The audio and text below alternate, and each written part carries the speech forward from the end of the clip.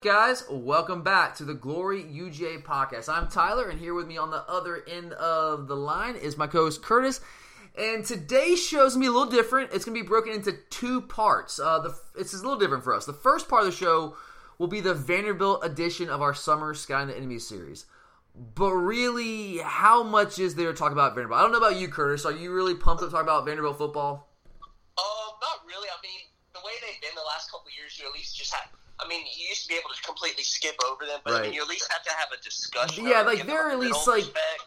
Yeah, you got to at least be respectable. Or you got to respect them a little bit because maybe they are respectable at this point. Maybe they've been they made a bowl a couple years ago. They were right there on the rim of that last year. Didn't quite make it, but yeah. So I know for you guys though, I know when most of you hear that we are previewing Vanderbilt on today's show, you're kind of rolling your eyes. I can see it now. You're kind of reaching down to your phone, searching for something else to listen to. I get it. I do. I really do. I get it. And in reality, Curtis, you're right. You made a fair point there. They've become somewhat respectable now. But for me, in reality, the only reason that I decided to kind of include the Vanderbilt in the Sky and the Enemy series is because I honestly, personally, am absurdly superstitious when it comes to the Dogs. And I have this kind of inescapable sense that if, for whatever reason, we decide just to skip Vanderbilt, that lack of respect will kind of go out into the cosmos, and then the football gods are going to punish us with another home loss to Vandy. Yeah, I know. 100% irrational. Trust me, I know this. Our show is not that important. I'm not that important, but for some reason, I cannot shake the old superstitions. So really, for that reason, we're going to be starting off the show with a Vanderbilt preview. But as I said, that doesn't mean there is all that much to discuss when it comes to Commodore. So it's going to be short and sweet, much shorter than the previous Sky and the Enemy series have been.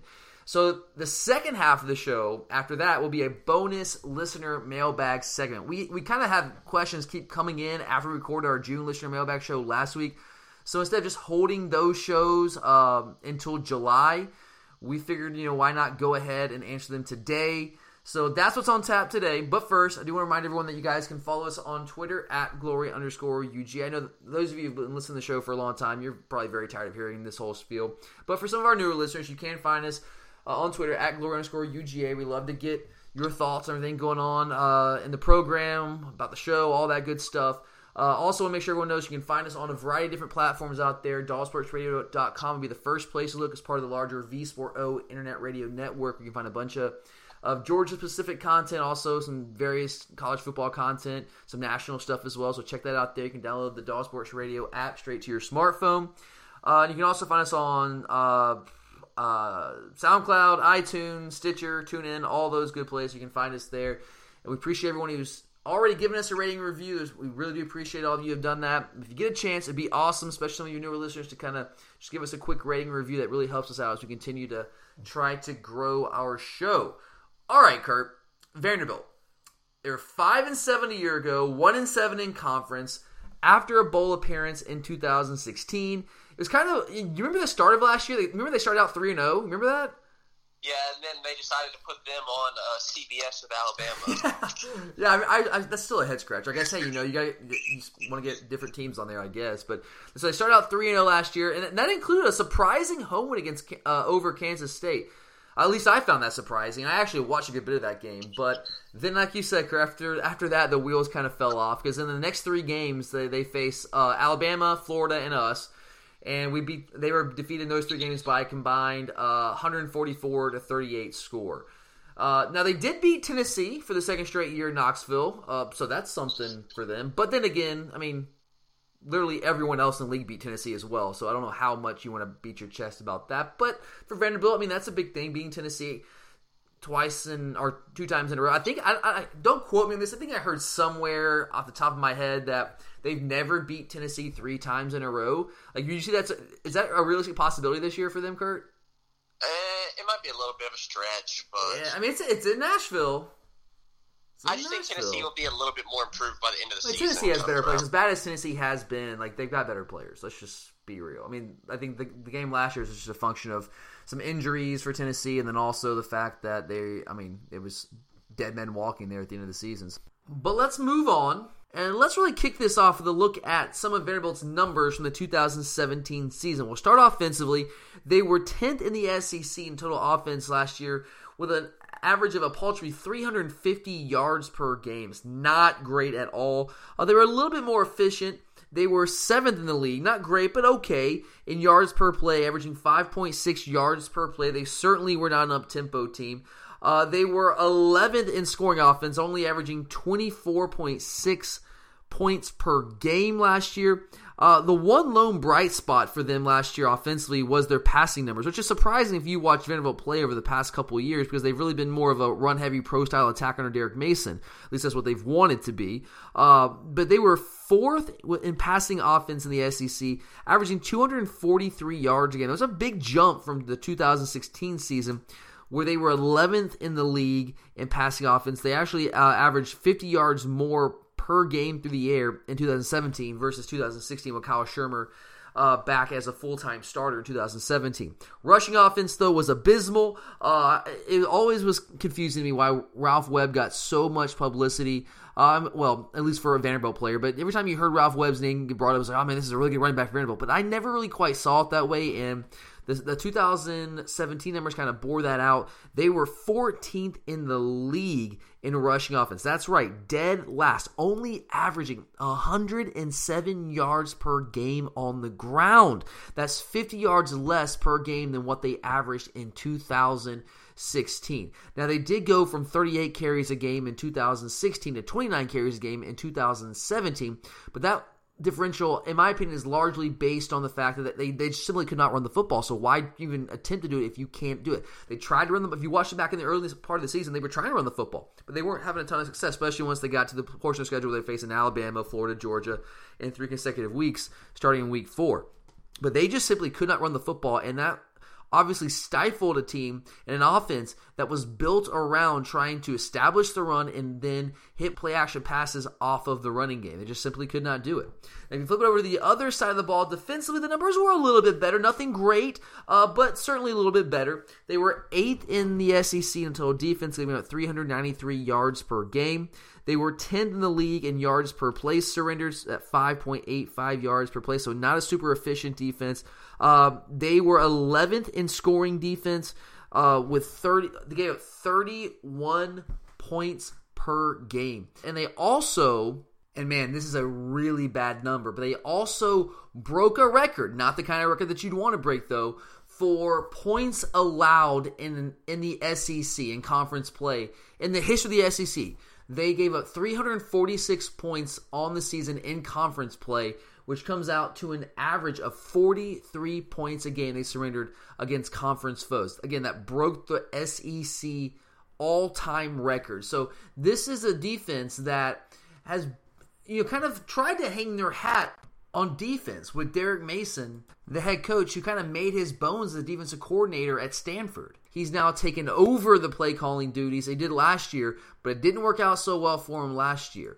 And to finish the numbers up here on the defensive side of the ball, they were 7th in the league in pass defense, giving up 194 yards a game. So again, about average, but they were terrible. They were terrible running the football and terrible stopping the run, and that is a recipe for disaster, especially in the SEC. They were 12th in the league in rushing defense, giving up just a hair under 200 yards a game on the ground at 198 per game. So those numbers right there, is that kind of what you expect from Vanderbilt? It is, especially, I think, they came back down to earth just a little. They didn't do as great as the year before, but I think, though, what killed them is, like you said, for the years before, Ralph Webb had been the horse, and he just wasn't that last year. He's not with the team anymore, so it doesn't really matter, but was Ralph Webb really ever that good, or is he just the best player on Vanderbilt? He was the best player on Vanderbilt, and also at the same thing, I think this year, even if he had come back, it wouldn't matter, because they have a lot of question marks when it comes to that offensive line. Well, and that's typically going to be the case with Vanderbilt, and that's one of the things. Like when you look at this team offensively, what they've tried to be under Derek Mason is kind of like they've tried to mirror us in a way, like our scheme, an Alabama scheme. Like they want to pound it down your throat. And typically, you see teams that can recruit big, bad offensive linemen that do that can run that pro style type scheme. You don't see it with teams like Vanderbilt. Usually teams like Vanderbilt who can't recruit that well, they run, I hate the word gimmick offense, but they run some sort of system that allows them to kind of neutralize a talent disadvantage. Like Tech runs a triple option. A lot of the teams in the Big 12 can't recruit like the teams in the SEC can, so they go to the spread systems because they can't get those kind of players. But Vanderbilt, who doesn't recruit that well, decided to go with a more pro-style scheme. Do you think that fits what they should be doing with the talent that they have? Like, should they be that? Should they try to move, especially with Kyle Shermer at quarterback? Should they try to move to a more spread-based attack where they throw the football around the lot a little bit more than trying to pound it at you with smaller offensive linemen? They should, because right now, I mean, especially with Shermer, I mean, who's probably the best passing threat they've had since Cutler, I mean, you should, use him a lot more. Yeah, I tend to agree there. And now that we brought up Kyle Shermer, let's talk about him for a second here. They did, as the numbers kind of suggested, that they did take a big step forward last year as a passing offense. And Kyle Shermer's, again, if you guys are familiar with Pat Shermer, he was a long-time offensive coordinator in the NFL. Now he's the head coach for the New York Football Giants. So he's the son of a coach, got that going for him. He's entering his senior season. Last year he made a big jump from 2016. 2016 as a part-time starter. He played in 13 games. But 2016 he completed 54% of his passes for 2,400 yards, 9 touchdowns to 10 picks, only a 110 quarterback rating. Last year, though, he took a solid jump ahead. His completion percentage went about 3.5 points to 57.9%, threw for 2,800 yards. His yards per attempt went from 6.4 to 7.4 yards, taking more shots downfield.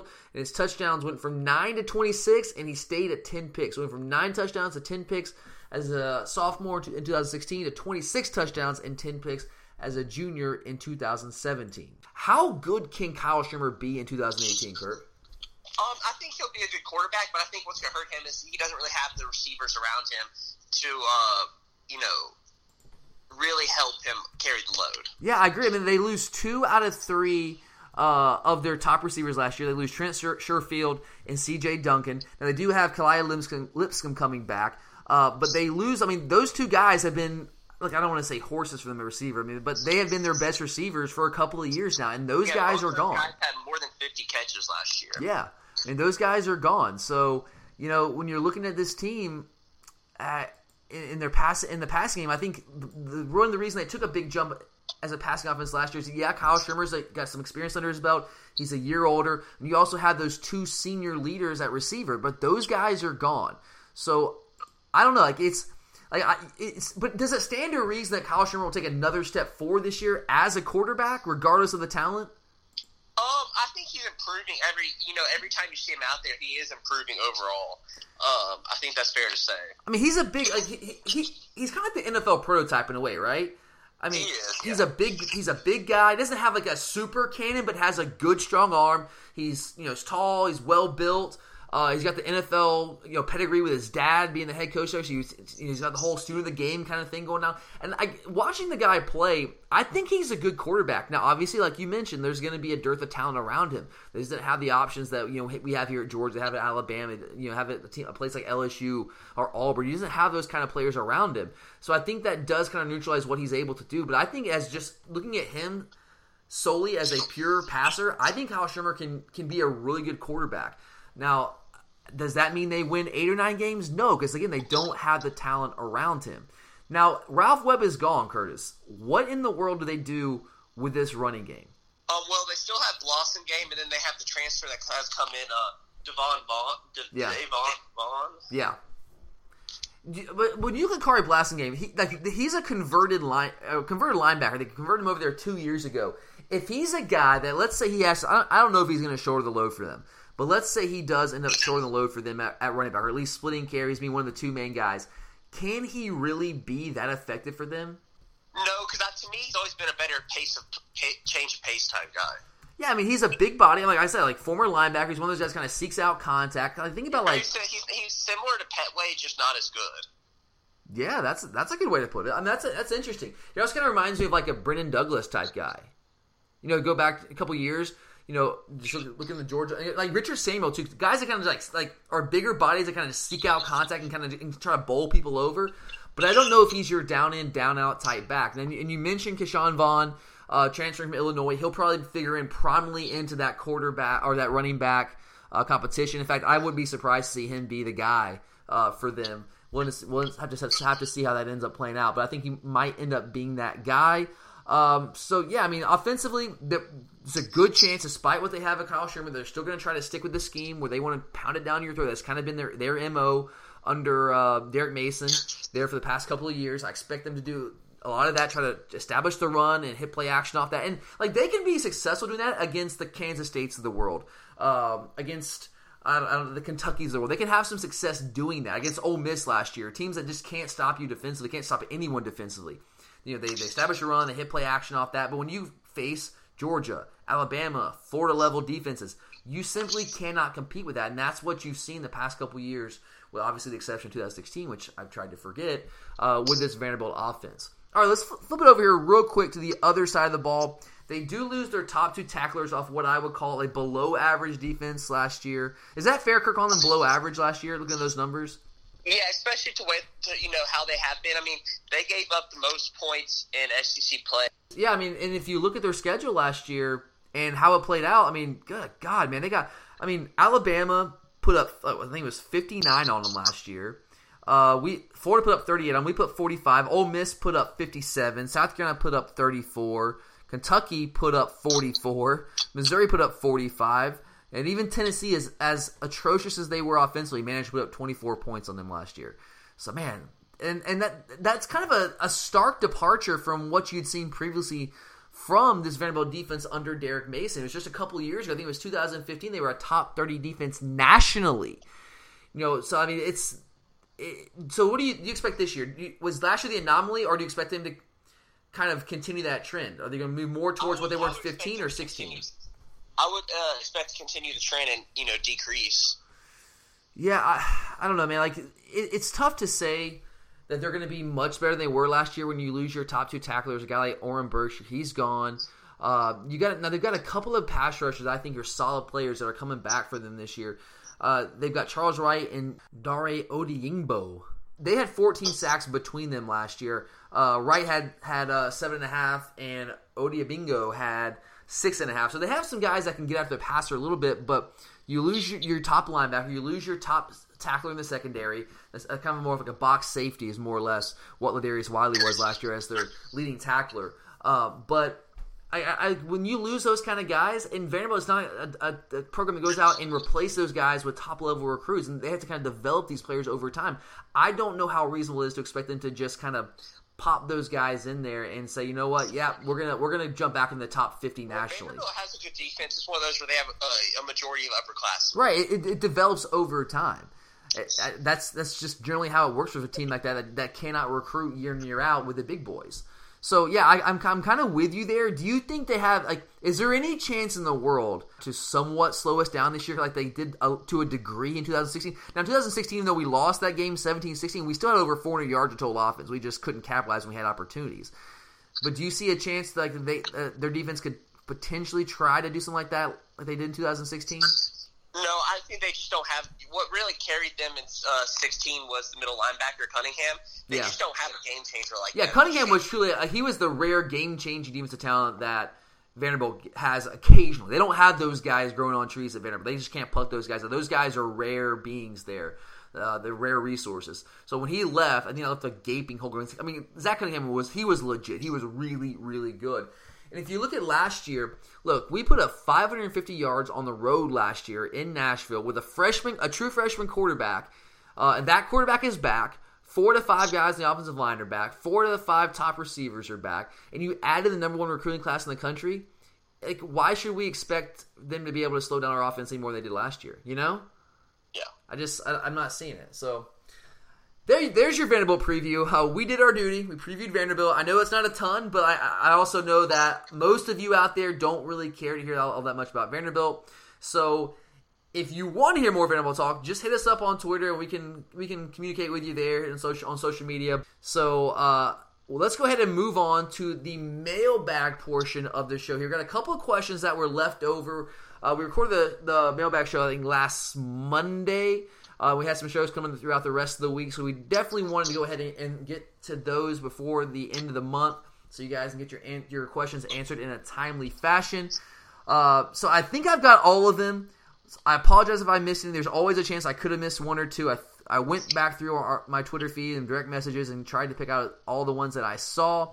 So if I miss one, it's not because I hate you. It's just because I'm a borderline idiot sometimes. So just let me know if I miss it. Ask us again, and we'll definitely include it on our next mailbag show. But let's go ahead and get into these. We got 6 or 7 here, and the first 2 are somewhat related. And we're going to start with the first one here. Cooper, appreciate the question, my man. Ask us: Is it crazy for me to think Justin Fields will be the starter at quarterback by the end of the year? Kurt, what's your take on that? Is that crazy? I think it is crazy. I've always said that as good as I think Fields will be, I could never see them outright just not being the quarterback or not being the starter. Even if they shared a lot of time throughout the year, I just don't see them just outright changing the starter. Even if in games you may see Fields get more PT than Fromm based on if they're shutting down our offense when we're in the true pro style.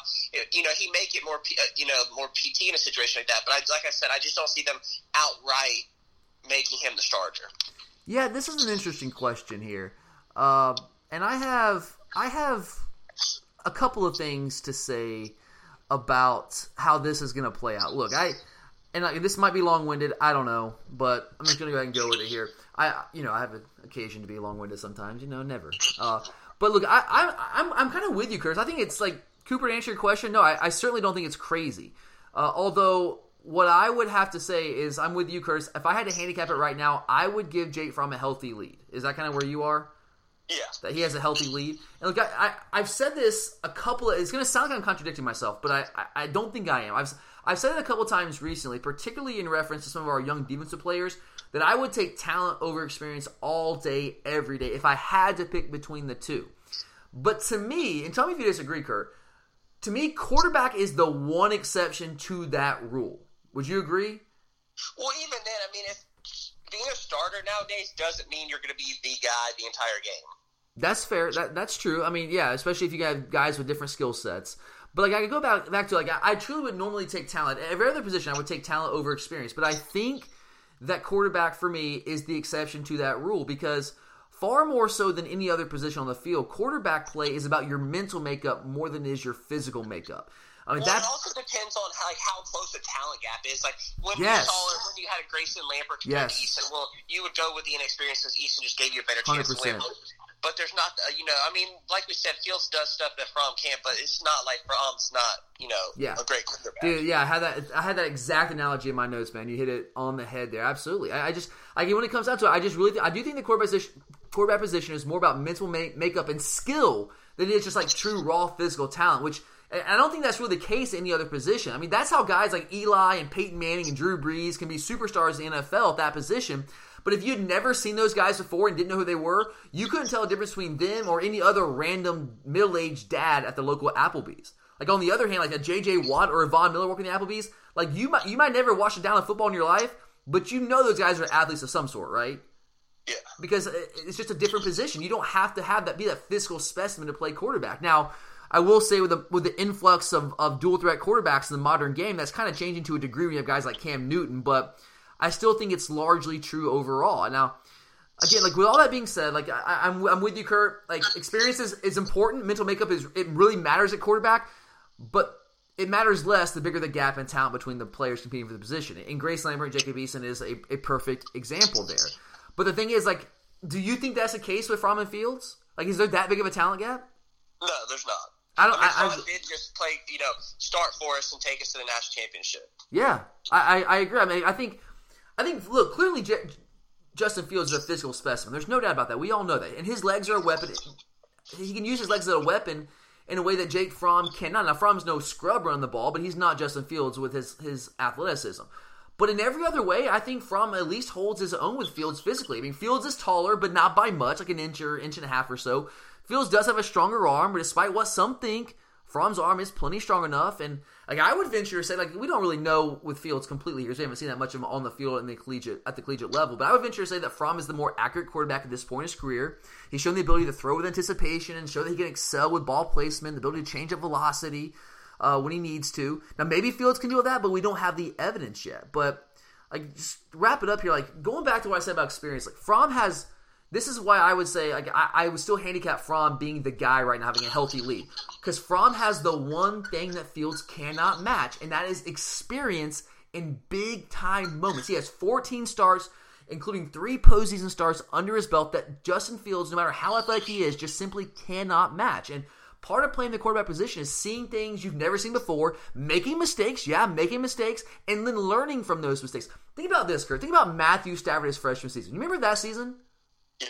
Like, we all knew that Stafford was insanely talented. I mean, heck, Mel Kiper was even touting him as the future number 1 pick before he ever played a down at Georgia. But even a guy who did, indeed, actually go on to become that future number 1 pick, as a true freshman, he completed 52% of his passes, threw 7 touchdowns to 13 interceptions as a true freshman. And that's okay. That's the norm with young quarterbacks. And that's case in point, to me, why experience matters at that position. We were just ridiculously lucky last year that Jake Fromm was so advanced as a freshman from a mental makeup standpoint that we didn't have to suffer through those Matthew Stafford-esque growing pains for the most part. Now, he made some mistakes here and there, but not like Matthew Stafford, like your typical true freshman does. So saying all that, I'm a big believer in Justin Fields. I believe that he will be a superstar for us eventually as long as he stays the course, and doesn't transfer. I'm truly fascinated by what his legs will allow our offense to do when he does get his shot. And I think he will allow us to run some of the more potent and nasty schemes that you see out there today. Stuff like the guard tackle, quarterback power, tag with a running back screen that Oklahoma has been carving teams up with Lincoln Riley, or the bash concepts that Penn State has brought to the forefront. But the thing is, I think we can still use him to do that stuff with Fromm still being the primary quarterback. So, look, I don't know exactly how it's going to play out. Fields is talented as heck, man. And if he beats Fromm out, that's going to be really, really exciting because Jake Fromm, in my opinion, is legit. And if Fields is good enough to beat out Jake Fromm in 2018, then I don't know, man. I think we're going to be like almost essentially impossible to stop offensively. If Fields is that good, they can beat out Jake Fromm. So may the best man win, and I'm excited to see how it plays out. All right, so next one here is also related to the quarterback position. Jake Fromm's involved in this one as well. And you might have seen this, Kurt, but Terry had a cool question. I had a question. I actually was going to bring this up on the show, one of these shows, maybe later this week or next week. But Terry went ahead and asked the question, and he said, Bleacher Report recently put out an article that quoted an NFL scout as saying that Jake Fromm and Jacob Eason could potentially be the top 2 quarterbacks taken in the 2020 NFL draft. Do you guys really see Jake Fromm as that type of NFL prospect? Kurt, did you see that article? Yeah, I did see that article. Yeah, so real quick, for those of you who did not see that, here's the quote. It's a Bleacher Report article. I think the title was, it says, NFL scouts are terrified of the 2019 quarterback draft class. So they talked about why they're terrified about the 2019 draft class and how there's not a lot of high-level elite quarterback prospects that are no-brainers in the NFL this year, or coming out in 2019, or projected to come out in 2019. So they look to 2020, and so here's the quote. It says, one high-ranking scout I spoke to last week was nearly giddy talking about the 2020 draft class.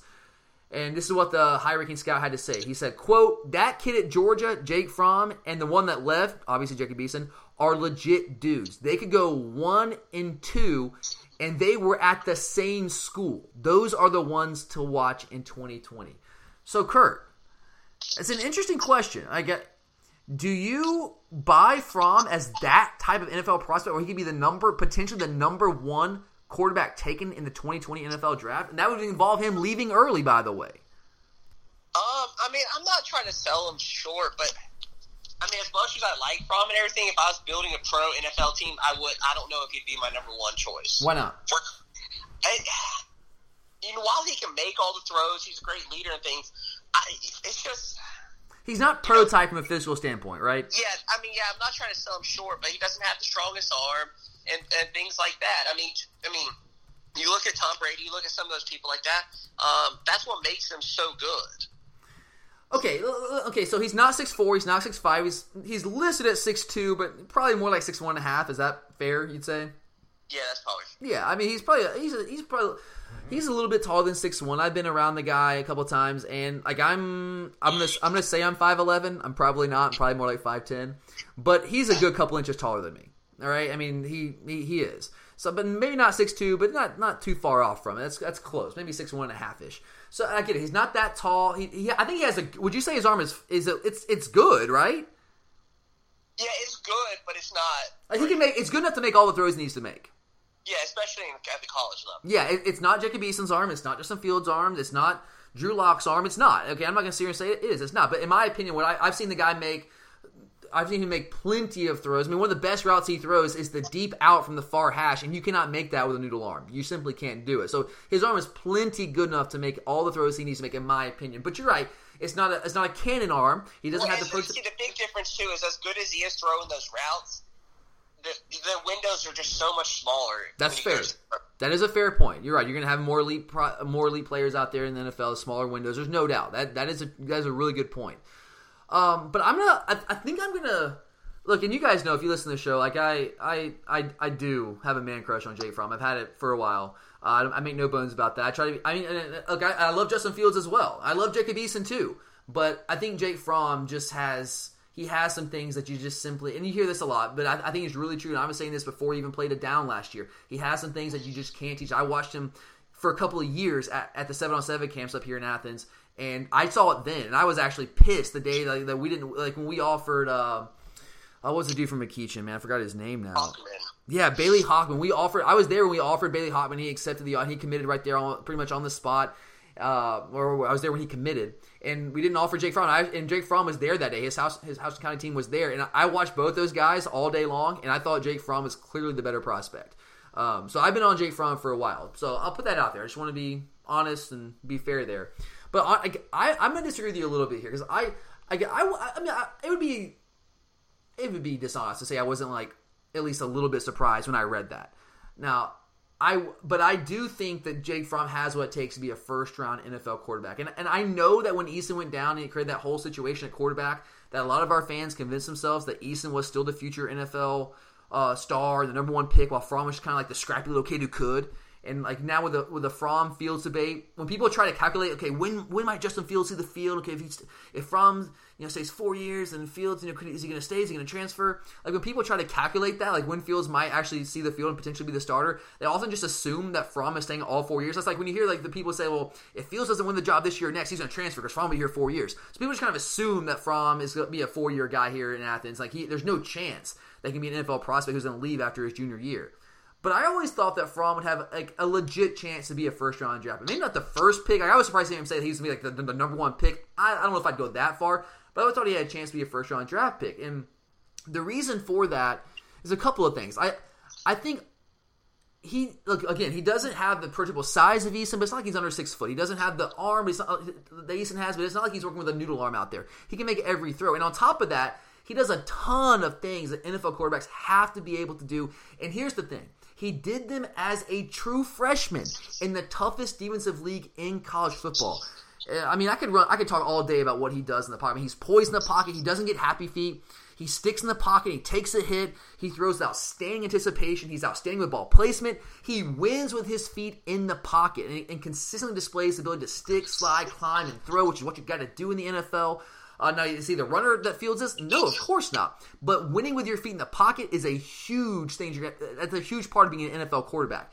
He's great off play action. He's big time on money downs. I mean, his passer rating was almost 200 on third down last year. In fact, going into the Florida game, I remember doing the show when we were talking about this. His passer rating on third down going into the Florida game last year was over 200.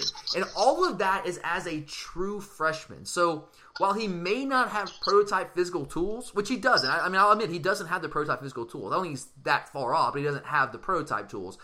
He's just so advanced at doing so many things that NFL quarterbacks have to be able to do that I do think him being one of the top quarterbacks in 2020 and him potentially leaving after his junior season is a realistic possibility. I'm not going to sit here and say it's going to happen. I don't have those answers, but I think it's a realistic possibility, especially if he continues to take strides this year and then going into his junior year. I think it's a possibility.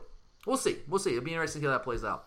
All right, next question here. We had a couple from Axel Dog. And Axel Dog, I just want to say, man, we appreciate it. Going to give you a shout out. Appreciate all the interaction. You had some great thoughts out there, man. Really enjoy kind of interacting with you there. One of the good questions that Axel Dog had on Twitter was this. Would you start Tyson Campbell at boundary, corner, or star if the choice was yours? We talked about this a few times, but Kurt, I'll let you take that one.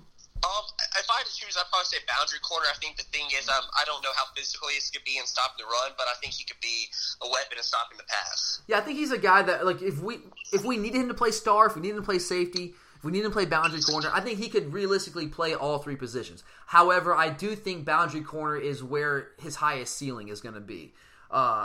He's got the length, he's got the speed. I mean, the guy's like a 10-3, 100-meter guy. I mean, it's crazy track speed, man. That's insane track speed for a high school senior going to his freshman year of college. I think that's where his skill set translates the best. Now he could play safety, he could play in the slot, the star position. But I'm with you. I don't think he's physical enough. At least I haven't seen the physicality to where he's going to be able to kind of act almost like as let's be real with stars. Stars almost like a box safety more or less. And I don't know if he showcased that. I think we have other guys on our roster who would fit better at the star. A guy like Mark Webb, who is a little bit bigger, a little thicker, a little more physical. A guy like D'Angelo Gibbs, if he can continue to stay in good graces, I should say, and kind of get back into the swing of things and knock off some of the rust. I think those guys fit better at the star position. Maybe even a guy like Otis Reese could potentially fit in that star spot if he can show that he can hold up in man coverage against some of those shifty guys in the slot. But I definitely think the answer there would be Tyson Campbell at boundary corner if I had my pick. All right, next question here is from John. I love these linebacker question, man. As an old linebacker guy myself. John asks, how do you see the inside linebacking position panning out with Roquan gone? Who do you see running the defense on the field?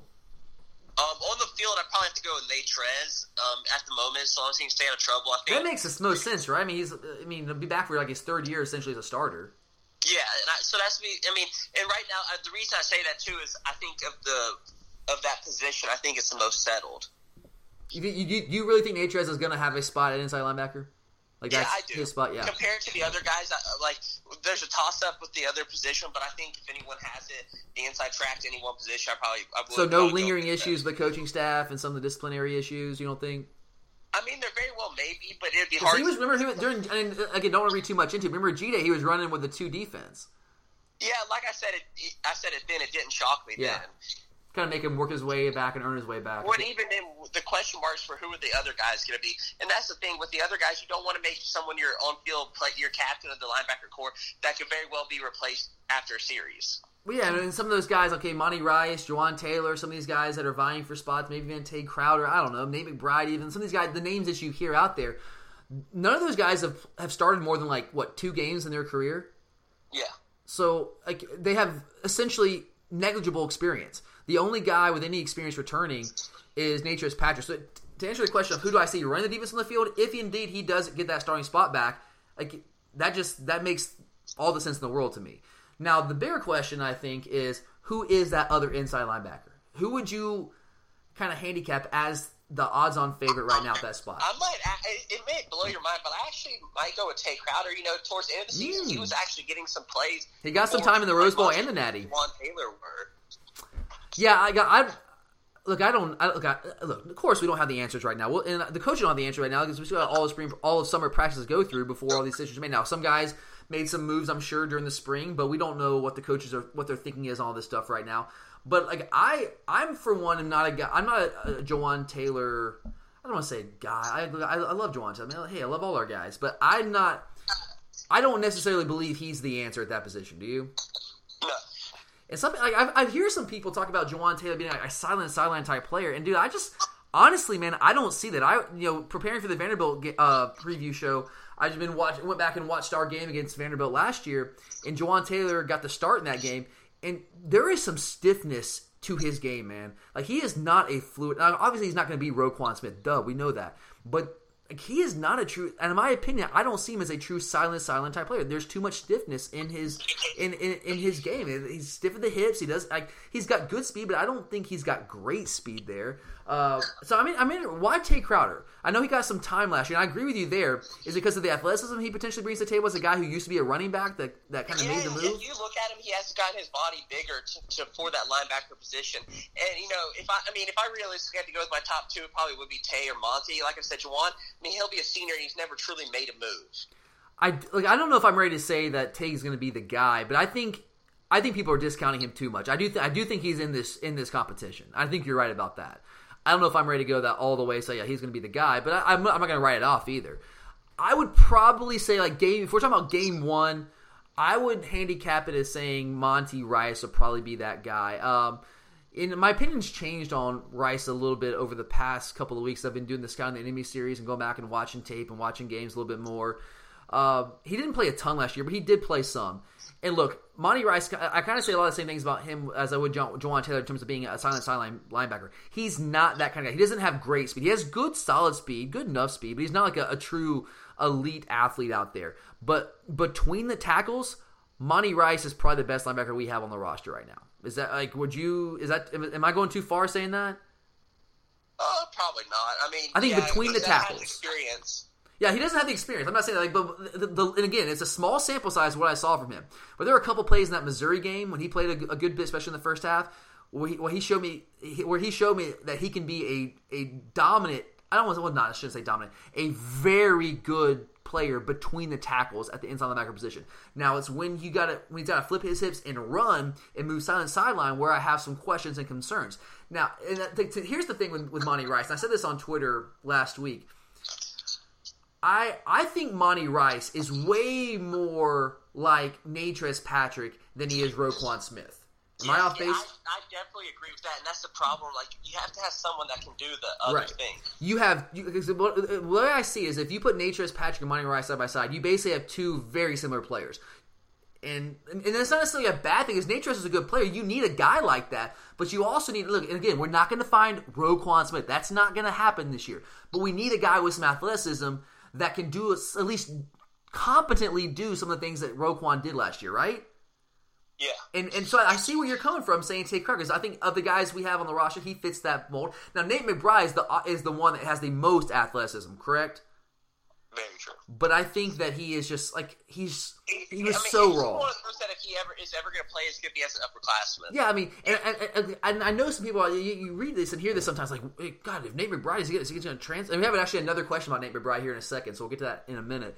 But he's one of those guys that was just really raw coming into college. He didn't really know how to, honestly, he didn't know how to play the linebacker position. He kind of just ran around and kind of threw his shoulder into people. And he was really fast and really athletic, and he is, man. He's got crazy track speed. He's a really, really, really good athlete. But he had a pretty steep learning curve coming into the college game. And I'm not ready to give up on Nate McBride yet. I'm not, because he's got crazy physical abilities. But I just don't know if he's going to be ready this year. I really don't. I don't know if he's ready. Then you got guys coming in like Quay Walker and Channing Tindall, who I think the door's open for them. Do you? No. Yeah. Yeah, I think the door's open for them. If you had to pick one of those two, Walker or Tindall. Now this is a crazy guess. Like we don't know. We haven't seen these guys outside of their high school tape. But if you had to pick one of those two, who do you think has a better chance to be that guy at inside linebacker this year if there's one of those true freshmen that earned the time? Is it Tindall or Walker? Walker. Yeah, man. I don't know. I think Walker. I think Walker's more of a freak athlete. They're both really good athletes. Walker just has a little bit more to his game. And he's a guy that has the potential to play off the edge if he needed to. It's just the size and athleticism combo in Walker. And from what I've heard, Tindall's put on some good weight since he's gotten into the program here, since he's gotten on campus. But I can't confirm that with my own two eyes. You haven't seen that. Now, if that's indeed the case, then, man, maybe all bets are off there. But I would say, honestly, I think it's probably going to be Monty Rice start the season, but I would not be shocked by, game 4 or 5 if you see Channing Tindall or Quay Walker taking over that spot. I wouldn't be surprised. Just that they bring some the athleticism they bring to the table. It's just different than what the other guys that are competing, that are seriously contending for that spot, bring to the table outside of Nate McBride, who I don't think is ready yet. So I guess I would go with Monty to start the season, but I wouldn't be shocked to see one of the true freshmen step in and take the job at some point, because I think that door is going to be open. I do. All right, next question here is also another one from Axel Dog. He asks, do you think James Cook is a day one impact guy? Do you, Kurt? Honestly, no. I think it's just because we're so stacked at running back. He got here a little late, and while he's a good receiver, the thing is, if you were going to put him, you'd put him in the slot. Okay, well, we have Meek Cole and Akil Crumpton in that position, and our number one running back is a great receiver in his own self. But you could have said the same thing about Sonny Michel last year. Sonny Michel is a great receiver in the backfield as well, but we wanted to give him a breather and get a young, talented guy like DeAndre Swift on the field, so we kind of used him as that third down back last year. Could James Cook potentially fill that role? I just don't think he can. I mean, it's the fact that, when you're getting here late, he's not getting. He got here what, like yesterday or today? Yeah, just now in July, almost a month after everyone else. That's true. I mean, he's got about a month before fall camp starts, so he is a little bit behind the 8 ball there. Man, I think you're probably right, but I could just see a scenario where he kind of fills the DeAndre Swift role from last year. It really depends on how healthy Zeus is. That's a good point too. We don't know that. From all accounts, it sounds like Zeus is going to be at least, in practice shape. Maybe like 85-90% by the start of the season. And that's just that's a guesstimate here. But from what we hear with his progress, it sounds like he's going to be ready to hopefully practice at some point here during fall camp. But that does factor in here. But I honestly don't know if James Cook is ever going to be a true running back. Like lining up in I formation and run the ball downhill. Do you see James Cook ever being that guy? I mean, based on his high school tape, I don't see him. Like, they did not do that with him in high school. He did not do that. Or not consistently. Very, very rarely did he do that. Now, Dalvin did. Dalvin filled that role really well for Florida State, but they're different guys. I think James Cook is going to... I think he will have... I do think he'll have an impact. I don't think it'll be a massive impact, but I do think he... if I had to predict right now, I'd say he fills that third down role that DeAndre Swift filled last year. I think he'll get some time there. I do. If I had to guess. We'll see how it plays out. All right, next question. So I teased that we had another Nate McBride question here, and this one comes from Carl. Appreciate the question, Carl. Carl asks, with his inside linebacker size and track speed, would it be crazy to try Nate McBride at fullback? Kurt, would you give it a shot? I mean, it wouldn't be crazy, but the thing is, we also got to remember we don't really use the fullback that much anymore. Yeah, well, we've kind of moved to the modern trend of using H-back. It could be, but I think the dangerous part is you would also, I don't know. I mean, you want a fullback like with Holyfield there, at least if that ever happened again, you would at least have someone who's got experience. Like it's not a crazy question. It's not a terrible idea. No, it's not a crazy idea. I really don't think it's a crazy idea at all. In a lot of ways, it makes sense. I mean, he's a big physical guy. He's with linebacker size. I get that. He's got track speed. So you think, hey, you know what? Let's use the guy. Now, if we were on a triple option, back in the day, he'd make a heck of a fullback, right? Heck of a dive back. There's no doubt he would. But here's what I would say about Nate McBride. He could probably play fullback. I'm not going to sit here and say he couldn't. He probably could. But I would just caution and say I wouldn't do that yet. I still think that I'm not quite ready to give up on Nate McBride as a linebacker yet. He might not ever. The light might not ever go on for Nate McBride at inside linebacker. It might not. But I'm not ready to say that yet. I mean, he's been here for a year and a half. So give the guy some time. He had a really, I don't think people really understand the learning curve that Nate McBride had coming out of high school at that position. He was very, very unpolished at that position.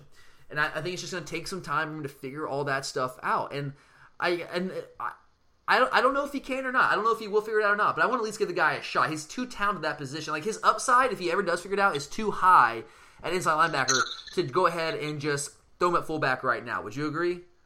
Yeah. I think it's just too high, the potential that what he could be. I'm not saying he'll ever be that, but what he could be once the light ever goes on. So I give him another year or two at inside linebacker and see if he can ever kind of just grasp what the nuances of playing that position before we just throw him at football. Now, if he gets to like his junior season, his senior season, and you're like, dude, this guy, I just don't know. I don't know if he's ever going to figure it out. Then give him a shot. But you're also right. We don't use a fullback all that much. Maybe a handful of plays every game. It's not the old Mark Richt I formation offense anymore. All right, last question here, kind of a fun one. Josh, appreciate the question, man. Josh asked, how are you guys keeping your sanity knowing the season is right around the corner? I'm having trouble with mine. The anticipation is almost killing me. Kurt, are you still sane? Waiting for the season? Yeah, I think more than anything, I'm just staying calm because I don't want to build it up so much because then it hurts just that much more when it's gone. Oh yeah, dude. Like I know this is gonna be an unpopular thing to say. I am. You see all these countdowns. That's like when you get to the 100 days, you see all the 100-day countdowns, right? Every day. Yeah. I hate those with a passion because when I see those, it makes it seem so much further away. When you're like 88 days, now it's 87 days. I would rather just not think about how many days it is. Like, time to me passes a lot more quicker when I'm not thinking about how many days exactly we are away. Does that make sense? Yeah, because it makes time go slower. Yeah, it does. It makes the time it's interminable when I look at it that way. 87 days, 86 days, 85 days, just down the line. It's like, oh my God. I like to where it's like, one day out of the corner of my eye, see somewhere that says 88 days, and a week and a half later, you don't pay attention every day, but you see a week and a half later, it's like, oh wait, now it's like 76 days. Cool, that's awesome. To me, it's a lot better that way. So I don't know if I have any secrets, but what I do to keep my sanity when we get this close, when it is like tantalizingly close, I just kind of keep my head down and just don't think. Obviously I can't help but think about it, but I try not to think about day by day how close it is. It'll get here, man. But it's tough. There's no doubt it's much easier said than done. I know a lot of us are out there just chomping at the bit for football season to get here if you're at all like us, which I'm sure if you listen to the show, you probably are.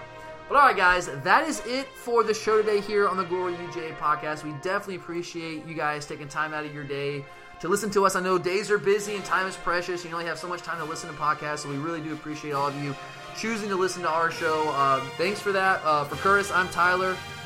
As always, go Dogs.